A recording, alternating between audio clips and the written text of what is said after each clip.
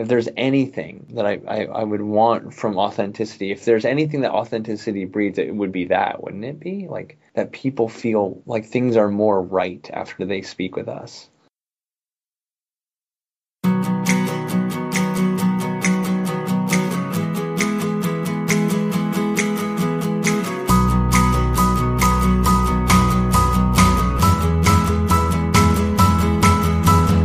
Welcome to A Congruent Life, where we share inspirational stories of authenticity and happiness.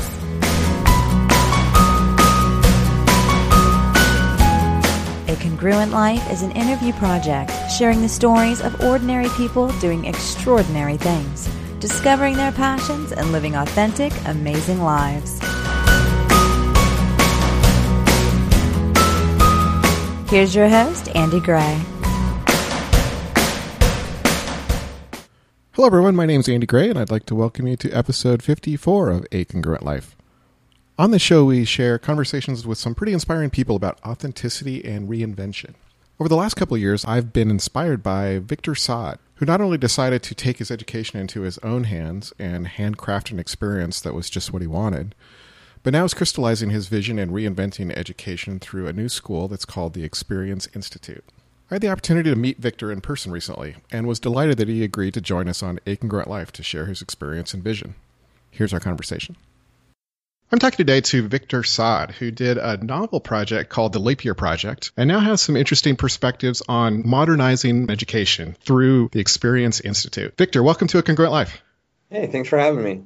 Absolutely. You're someone that I've been wanting to talk to for quite a while, and I'm glad that we finally get the opportunity to connect. I love your perspective on authenticity and the way that you're sort of charting your own path in the way of education. So I thought maybe we could spend some time talking about that. Yeah, thanks. I'm looking forward to sharing a few stories and hearing some of yours as well, hopefully. Great. So let's maybe just start with a quick introduction. Can you just kind of introduce yourself to our audience and let people know a little bit what you're up to, and then we can get into more detail about some of the specifics? Sure, of course. Well, my name is Victor Saad. I grew up all through the Midwest and landed at a small university in the Chicagoland area and studied at Moody Bible Institute. So I studied education here and then spent 5 years after my college career working in the west suburbs. There was a church that was building a 40,000 square foot student space that was meant to kind of serve middle school and high school students and kind of a safe space after school and on the weekends. And I became a program director there, creative director, loved it. I fell in love with kind of the idea of social entrepreneurship, so creating things that both are sustainable, but also have a focus on impacting and serving a community, and was going to do my MBA, and that led me to a whole slew of stories that I'll talk about shortly. And then now that I'm kind of in the middle of this bit of a startup where I work in higher education, helping other people create a master's program through experience. That's great. I love the chart your own path nature of that. There's a lot that we can dig into there, Yeah. I think. So let's maybe start with, toward the end of the story you were just mentioning there, about you decided that you wanted to get an MBA. Why did you decide that you wanted to do that? And what kinds of things did you discover as you were evaluating how to go about that? I think the reason why I decided to get an MBA was I was starting to be full of questions, which is kind of where I think all learning should start. They're almost like a scale. You start watching questions kind of pile up on one side of the scale, and you're like, wait, I have that question about, well, how does that work? Or how does this work? Or how does that work? And like, how are good teams built? And how do, who do you hire first? And, how do you manage, how do you build a business with not very much money? How do you establish the right values? And how do you navigate? I mean, once again, just, I could go into a whole slew of things. And I was just noticing that a lot of the questions were also falling in the arena of kind of business. So finance and marketing questions. I had ideas for the intersection of design and business, and seeing kind of those two specific arenas be divided. And I was kind of sitting in the middle of them. So where could I learn the most about those two things? So I was looking at business programs left and right, design programs left and right, I'm in Chicago, so there's two amazing schools here, University of Chicago and Northwestern, amongst a whole slew of other great universities that aren't maybe as well known or as highly ranked, but still great spots to attend.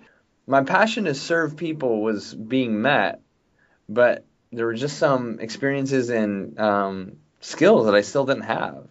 And so I was just trying to figure out the best way to learn those skills and to expand my knowledge of what was happening in the spaces that I wanted to be in my future.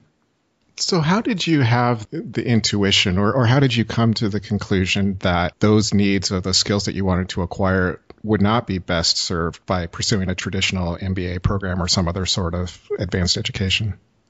Like anything, if you just start knocking on doors, and pushing things over, you start uncovering things. There's so many paved paths already that people have traveled down them, and you can just kind of leapfrog to the end and see how people turned out and how they felt about it. And enough conversations with MBA students, especially ones that may have started their journey with the same mindset that I did, enough conversations with them and finding, well, they learned a lot, and some of them had amazing experiences where they were telling me, like, hey, there are probably other ways if you would have just like go back down the road I went, go back to the beginning and just move a little slower, turn over some stones, see whatever, like, I passed things too quickly. Like, maybe you should diverge a little bit. So I'm really grateful for the people that shared conversations with me. There was a slew of folks, people who knew me and knew the way I had kind of come up into my own, but then there were people who didn't know me and who were just sharing their stories and then listening to mine and kind of showing the intersections or the ways that they may have maybe wish they would have gone right or left as opposed to just continuing down the path they went. So that was helpful. I think too, just looking at some of the syllabi and visiting the classes, man, it was so exciting to be in a college atmosphere. But I was noticing that the reason why I was really excited for it was the people. I mean, the classes were cool too, but like, if you just kind of break it apart away from college, I just wanted to be around people who had done cool things and were willing to teach people, and then people who were in the posture of learning. There's not only one place in the world to find that. It's just the most common place is a university. So how else could I find that combination to learn what I wanted to learn? Those kind of questions just started arising as I was having conversations with people. I think that's a hugely important observation about the things that you liked about the university environment seem to focus on the people, not the academics or the classes themselves. Yeah, I wanted to know more intellectually. And I think, like, on top of that, Andy, like, there is this ever expanding body of knowledge popping up online. So content isn't even what's important anymore. I have access to the best lectures in the world right now. All I have to do is Google. What I enjoyed was being like face to face with people and rubbing shoulders with people. So then what's the play there? Like, how do I like pick this all apart, make it more of a palette, and now I have a blank canvas and put the right things together then for me. So what'd you decide to do instead? I was slowly piecing this thing together of like, what is the alternative? And at first it was just like, I will take a year and learn. And I was looking at different mini programs. There was incubators that had programs. There were like pop-up classes left and right. There were MOOCs that were becoming so popular in 2011, 2012. So I was like, well, I could just start piecing things together. And then throughout several of those conversations, one of my dear friends, Seth Kravitz, said to me, he's like, you're going to have to organize it. I mean, part of the reason why college works is because there's a beginning and a middle and an end. There are these kind of, there's a little bit of structure to it. Well, there's a lot of structure to it. So you have to add a dose of structure. So like whatever it is, do 12 things in 12 months and make them completely disparate. And we were talking about this conversation or this idea of like 12 things in 12 months, 12 experiences. And sure enough, like the more we were talking about it, I was like, all right, I'll put some structure around it. Let's do 12 experiences, 12 months, and all around this idea of, or this intersection of design, business, and then social change. And so then it was like, all right, well, where do I begin? if I'm going to do 12 things in 12 months. Now, the funny thing is I called it a leap year, and instead of a gap year, I hated the word gap because it made it seem like I was just going to disappear for a year, and I had some things to do, obviously. So I called it a leap year, and then 2012 actually happened to be a leap year, and people that I was interviewing were always telling me, like, man, I wish I would have, or if I was you, I would, or if I were you, I would do this or that or the other. So I wanted it to also not just be the Victor project, but could there be some sort of invitation along the way, where people were taking leaps of their own, and that would be kind of those would be my fellow students and, people who are learning and risking with me. So yeah, so we launched a blog and a website. I had people subscribe at $10 a month and I would write my papers to them monthly.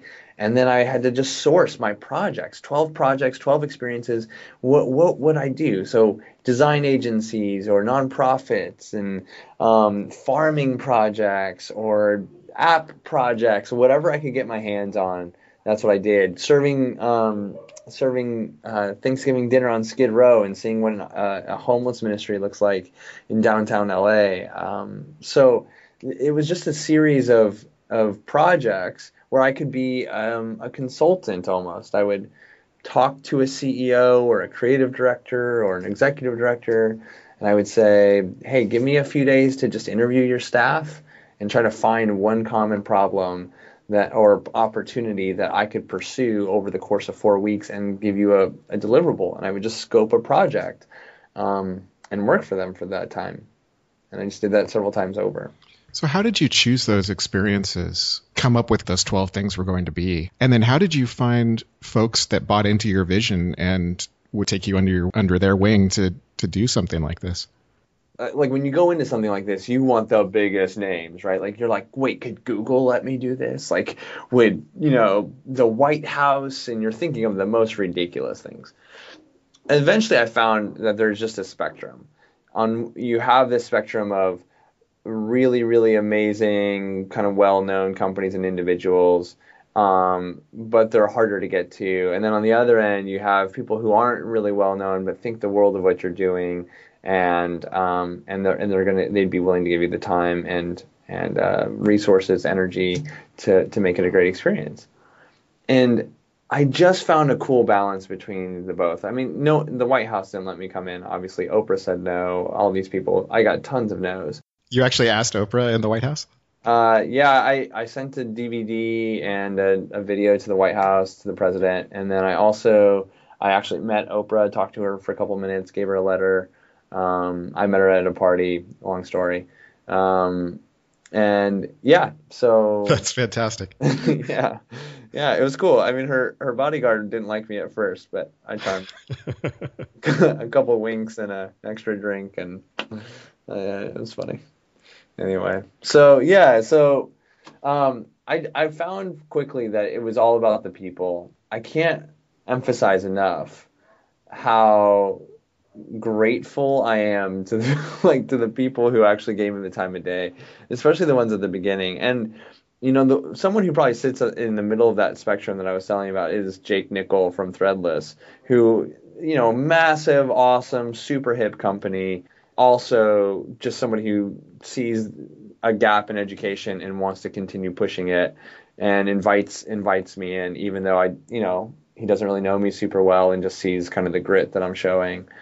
That was a cool kind of middle ground. And then he introduces me to Alex Bogusky, and who's, also really well known, but cares deeply about people. And even though he's, across the spectrum, he's done all kinds of things. He gives me an invitation, and Sam Stubblefield. So Sam Stubblefield works at a top-notch architecture firm in Seattle. So these fellas, they had good jobs, good opportunities for people to learn, and they saw the grit that I had, and they weren't necessarily Google or, like I said, the White House, or they weren't Oprah, but they were really inviting and really gracious to let me chip away. And then I had to, in return, bust my tail and really make sure that I had them in mind, that it wasn't just a show for my audience. Look at where I'm at and look at what I'm getting to do. It was more so like, I really want to make something great there. I love the spirit of maybe both courage and audacity at some level to go such an unconventional way. First of all, to say, you know what, I think that I'm trusting myself that I will be better served to put together my own educational plan, if you will, rather than doing what everybody expects me to do, which is go to a top tier MBA school and get the expensive degree and have those credentials with the diploma on the wall, and to, sort of lean into that and embrace it. And then, kind of exemplified by maybe the fact that you did talk to Oprah, that you did talk to the White House, that you did dream big and actually had the courage to reach out to them. Yeah, I mean, if you talk to anyone who has been able to learn something life-changing or has been able to get to a place where they feel like they're firing on all cylinders, personally and professionally, if you look in their past, you look in their history, it's littered with good people, or at least one or two amazing people who have shaped them or who have offered them an opportunity or gave them a shot. And I think we're divorcing those people from education too much, like from higher education or formal education, traditional education. Now, some of those people are obviously professors or instructors, or those moments are very personal moments. Those shots are very personal shots. And for me, that was my entire education. Like, I looked for the people who would give me that shot, and then I worked for them. I just, clung to them. Not clung, that sounds funny, but you know what I'm saying? Like, I worked to make sure that I honored them. And so those people, though, are few and far between, I think. And part of my hope throughout the next, several months, years, is to give people the tools and a great space to invest their time and energy into people who are like that, who have grit and who have a sincere question and curiosity, a purpose that they're aiming for, and have shown the tenacity and the excitement and the energy and the thoughtfulness to pursue it. And if I can help, build a bridge between those kinds of people, then I think we will find that education is much more personal and community oriented than maybe we're wanting to admit currently. Before we get too far away from the Leap Year Project, wanted to just sort of ask about maybe some of the logistics around that, and specifically around the financial piece of that. So you made a pretty conscious choice not to invest what would have probably been a huge chunk of money into an MBA program at a top tier school and all of that, but instead invested in this different way. And you went about that in a really, again, sort of unique way by asking people to subscribe to your journey and support you in that way. I wonder if you could talk a little bit about sort of your reflections and motivation behind all of that. Yeah, I think it's really important to be transparent about this. And I think everyone can do it slightly differently, and our students have done it differently as well. One, I was smart with my money before I started this, so I didn't have any major debts. I wasn't paying off a car payment, and I hadn't bought anything that left me riddled in debt. So that was helpful. Secondly, I had about 2 months savings, 3 months savings, and I don't have a family or any major obligations. So with all of that said, I don't think I'm the only candidate who could pull this kind of thing off. I was just one person to try it. Those things gave me a little bit of the nudge or the freedom to do so. Now, as far as like the specifics of, well, how do you invite somebody into this? First of all, I set up like a subscription invitation through Amazon. At that time, in late 2011, the payment gateway world was still like under some massive disruption. No one had Stripe was not quite there yet. All of these kind of really slick platforms weren't quite there yet. So, but Amazon had a cool subscription platform for magazines.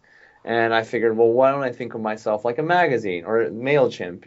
You can do a subscription thing to MailChimp. And so, and everyone understands the idea of paying monthly or quarterly for a magazine. So what if I made my papers and the deliverable, my learnings and so on, so people could get a behind the scenes look into what I'm doing, sharing my learnings, and even offer to make connections across this like small community of supporters, knowing that The type of people who would support this would probably be like-minded, like-hearted people who should know one another anyway. And I could be the connector for them.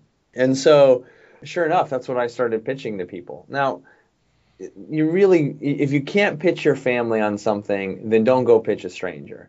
You got to be able to talk to them first and foremost. And that was the hardest, to tell my parents, who wanted me to be a doctor, that I was quitting my job, which with students. So already like a notch behind what they expected of me. And then 2 notches behind, I'm going to go beg for money in their eyes. But, to explain the value of this to them and then to get them on board. And then I just kind of went beyond that, like my outer circle, or, to my next circle of friends. And then from there to people outside of that. And then I could say, hey, look, I have 30 people already in at $10 a month. My goal is 200 people at $10 a month, to make, roughly $2,000 a month in a stipend, which isn't very much. Like, that's totally reasonable amount of money to ask for. I was really transparent about how I was spending the money and so on too. Gave reports if people wanted that. And then finally, a couple people pitched in a little bit more. I probably could have gone the sponsorship route now that I know what I know about just marketing and sponsorship. And I mean, I could have, there's a whole slew of stuff I could have done there. So that was that. And then travel was interesting. So travel and housing and so on.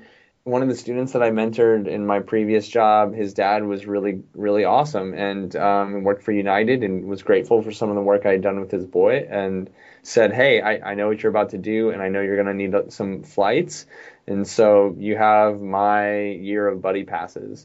So if I can get you somewhere, just tell me where you need to go, and I'll get you there. And so that made some interesting days in the airport, but for the most part, that was incredibly helpful.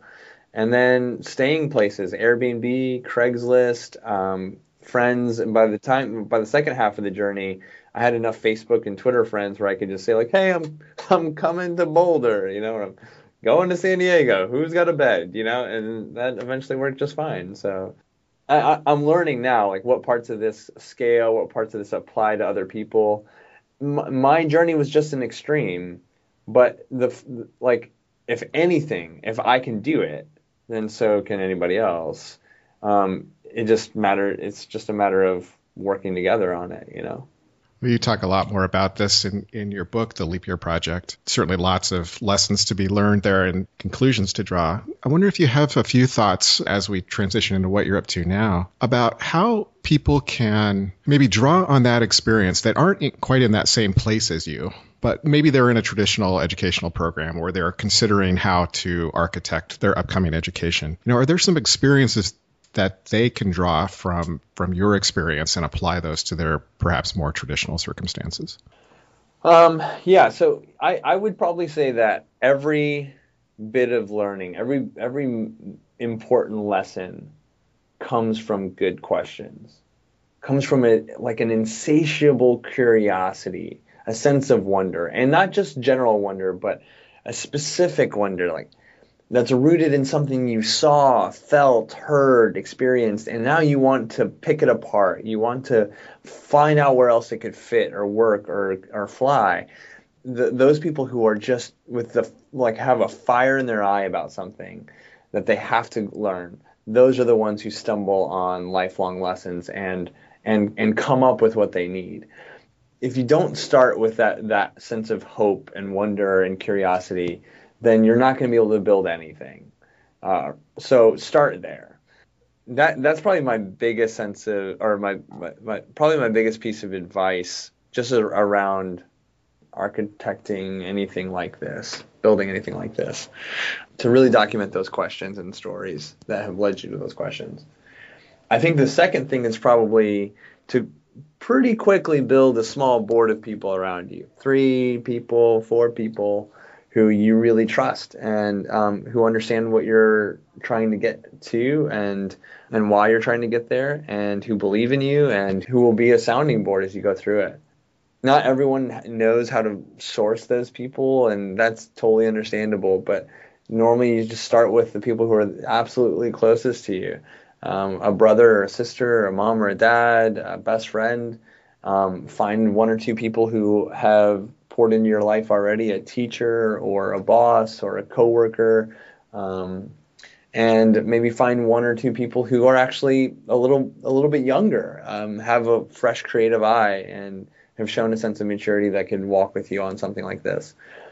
And if you're able to find that kind of like serious advocate who loves you, the bit of a critic who's just seen a lot and maybe who's just can spot the holes, and then somebody who is a bit of a dreamer and visionary with you, those people are really great. So that's good advice. Thanks a lot. So coming out of your leap year experience, you started crystallizing a little more about your vision of what education could be. And you shared that in a great talk that you shared with us at the Misfit Con in Fargo, and also at a TEDx talk. I wonder if we might share that now. If I started a school, you'd get your diploma on the first day. It would read, "This is the first day of the rest of your life. Glad you're here." You could sign up for classes based on how far away from campus they traveled.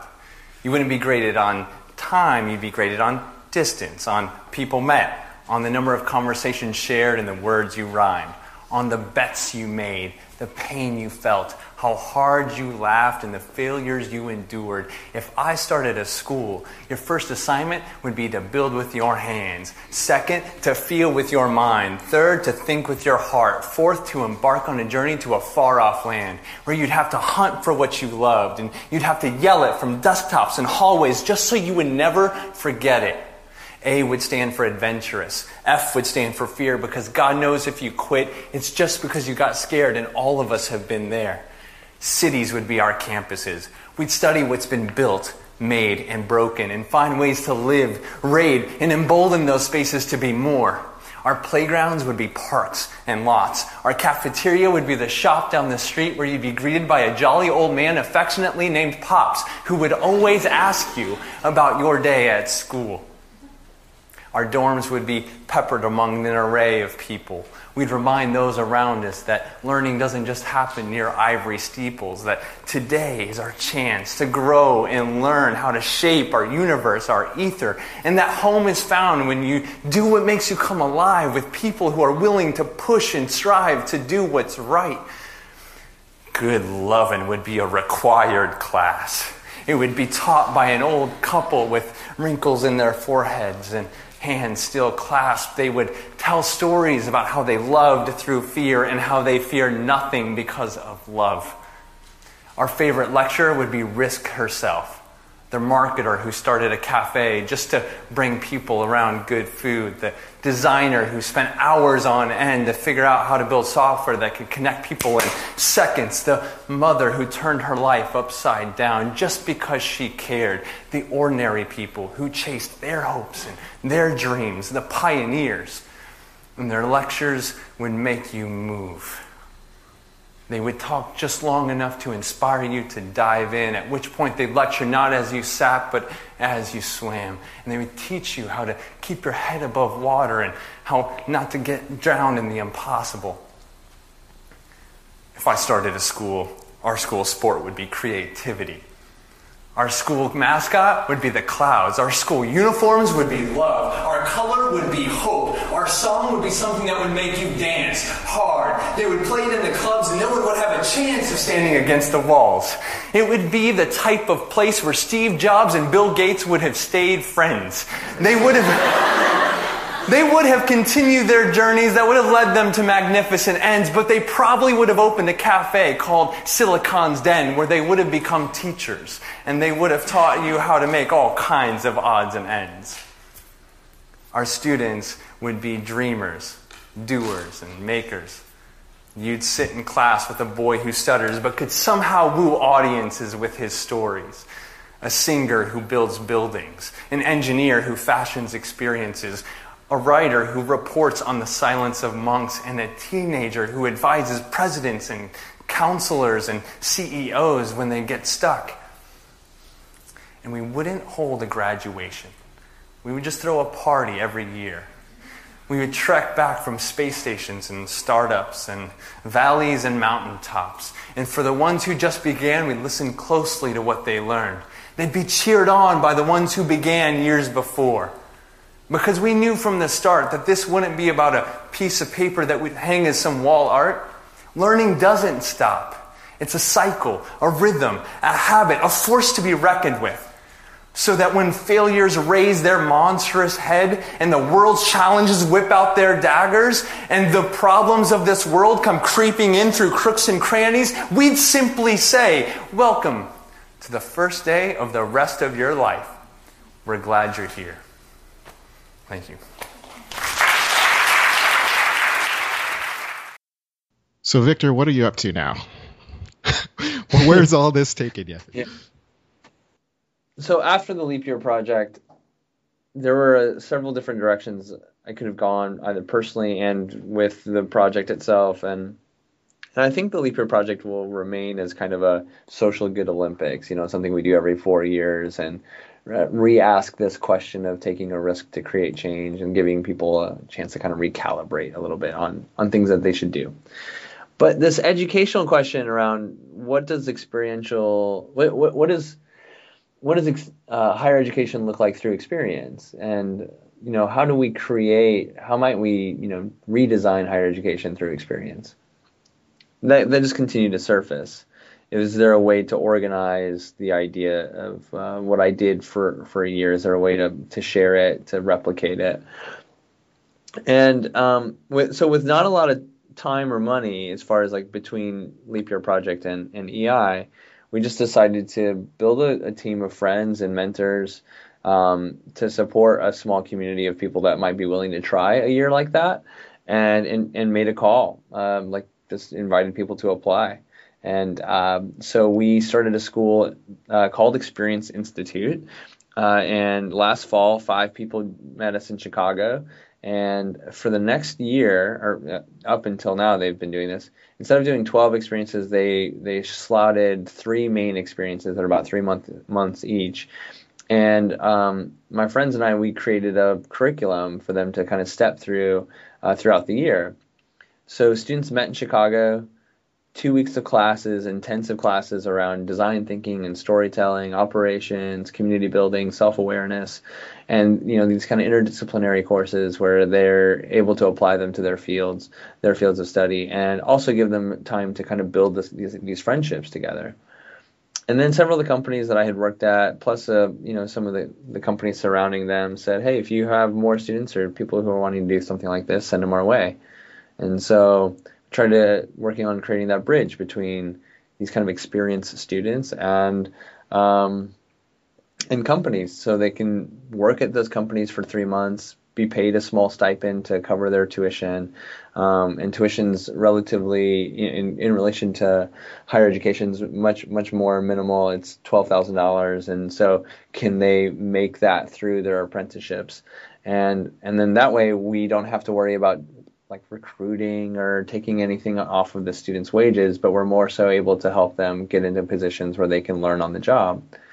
And then while they're there, we do weekly coaching sessions with them. So 5 students and a coach continue going through curriculum, continue sharing challenges and the highlights and lowlights throughout their year and learnings, and then they return every quarter for more for more classes. And so it's been this kind of system of like departing and then returning and working on the job and learning through experience. And the founding 5 students have done all kinds of stuff. They've worked at design agencies and advertising agencies and architecture firms. One student was at a monastery. Another student was in the Philippines for 3 months doing sustainable relief work.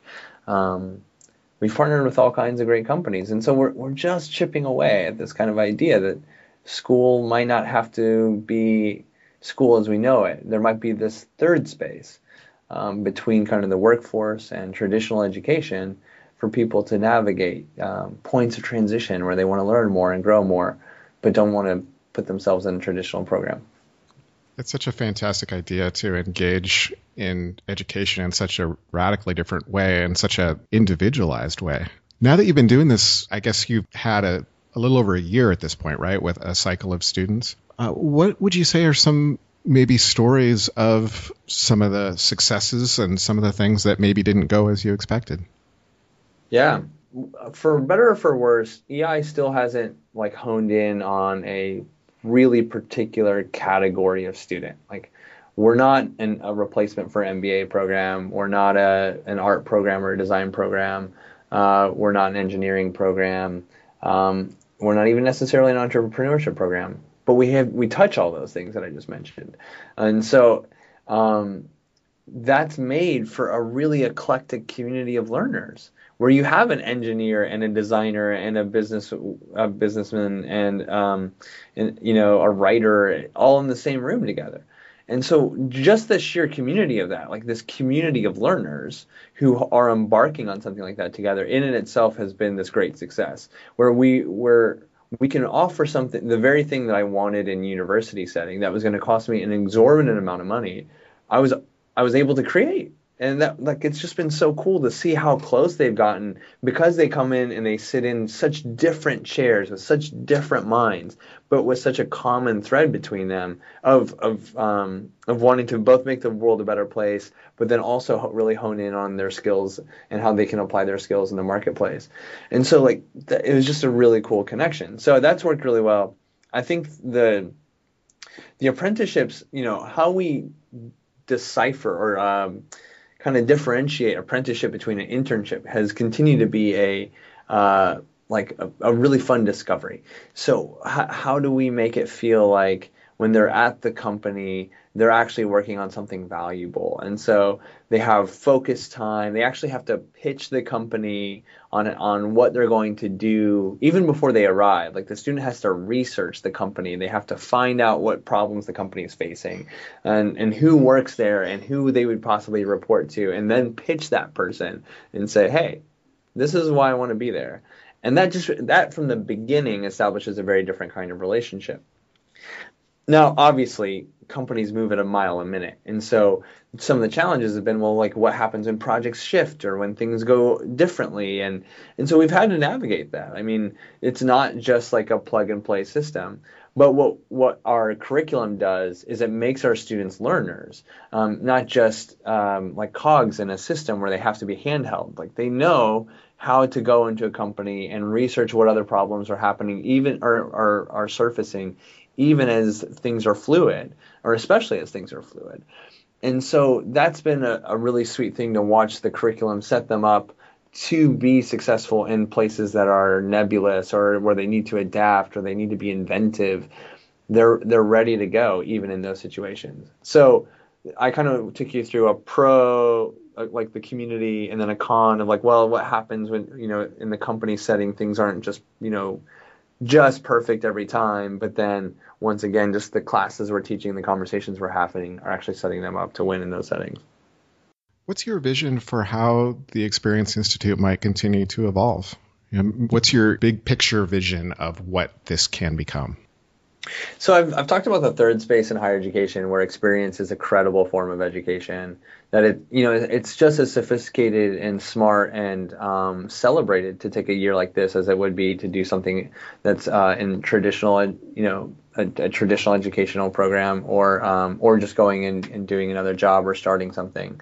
That a year at Experience Institute is the type of thing that would launch you into a career or your next step with clarity and with confidence.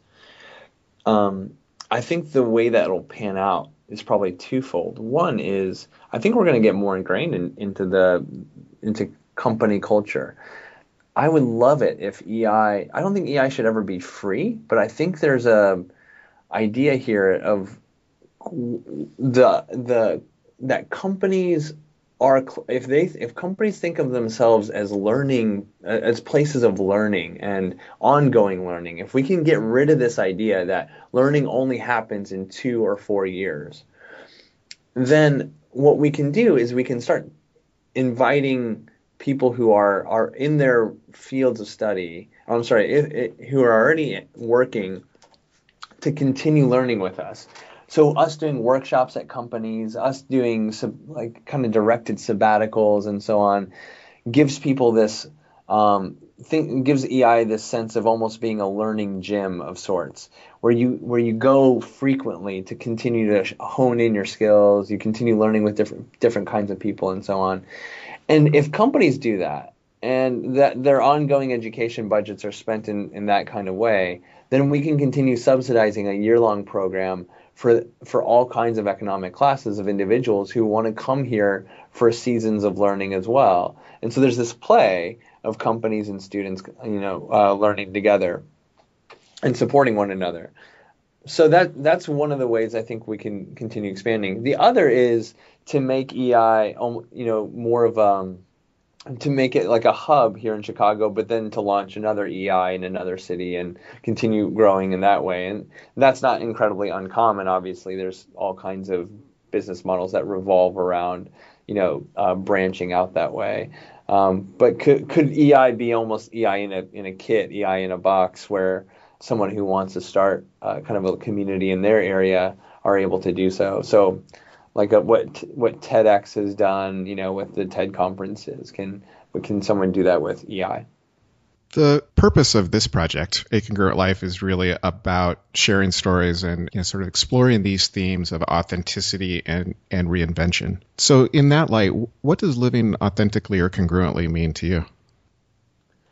Authenticity is one of those things that it's easy to talk about, right? It's easy to it's one of those things, like, you can talk about it from the sidelines for days. Oh, they should, this is what authentic lifestyles should look like.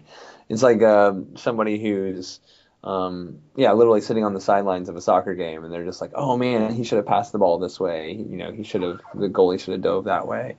But when you're actually on the field, it's really hard to do. And I think authenticity needs a lot of practice, and it's going to look different for everyone. And normally, it's not a game that's played alone. Authenticity requires other people, and so choosing the people that you're going to be authentic with is really important. And that would then mean that are you going to be inauthentic with some people? And that's not what I'm saying. I'm just saying to find the people who you're going to be authentic with and practice with them. And authenticity, I think, is, once again, it's got to be probably defined differently for different people. But find the people who are living it in a way that you look up to.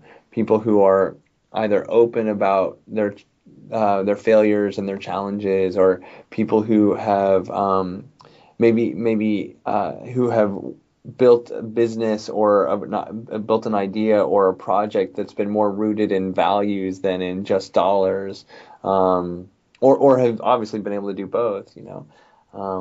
Find those people and learn from them, and then practice it.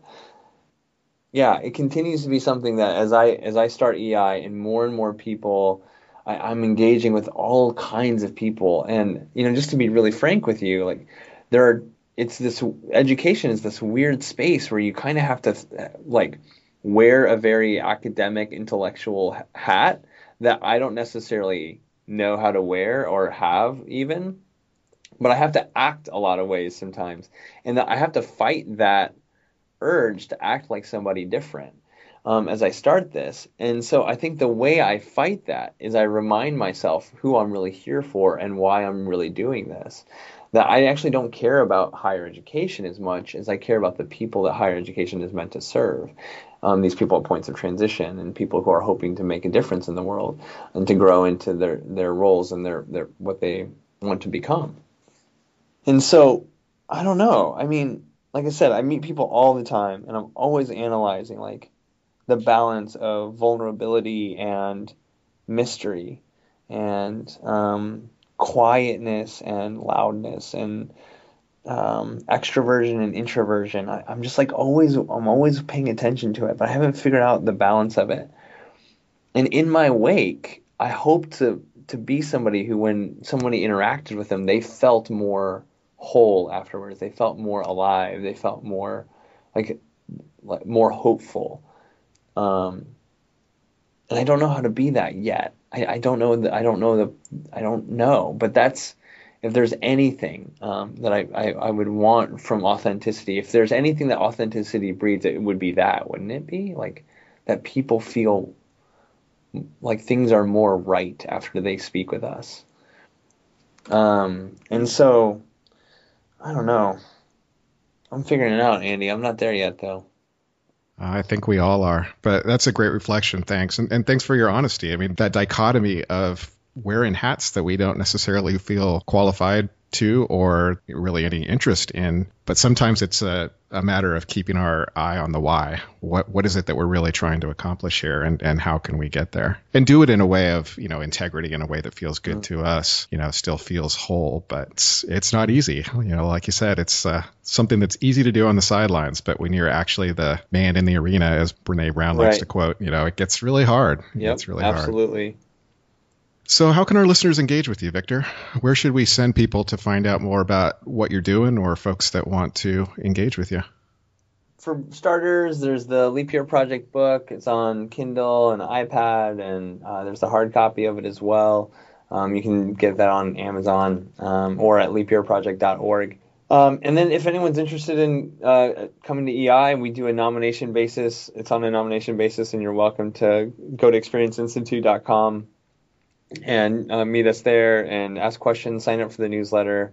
Those are probably the two best. If you're interested in just some of my personal stuff, victorsaad.com. I write once a week or so and just share quick reflections and stuff. So, but yeah, I think if you follow along Experience Institute, you're going to meet some of the most courageous, thoughtful, fantastic people on the planet. And the first 5 students are those types of people. They've been my heroes this year, and I would just encourage you to learn what you can about them. So, yeah. Is there a final thought you'd like to leave us with about authenticity? I think authenticity should leave you thinking there's no person too small and no problem too big. That's a fantastic way to leave it. Victor Saad, thanks so much for sharing your experiences with us. Boy, this is so inspiring to hear, first of all, about the Leap Year Project. I love what you're doing with the Experience Institute. And thanks so much for taking this time to chat with us on Congruent Life. Hey, my pleasure. Thank you. I hope that you enjoyed that conversation with Victor Saad. The show notes for this episode are at acongruentlife.net/54 or acongruentlife.net/Saad, which is spelled SAAD. I really do appreciate your continued support of the show.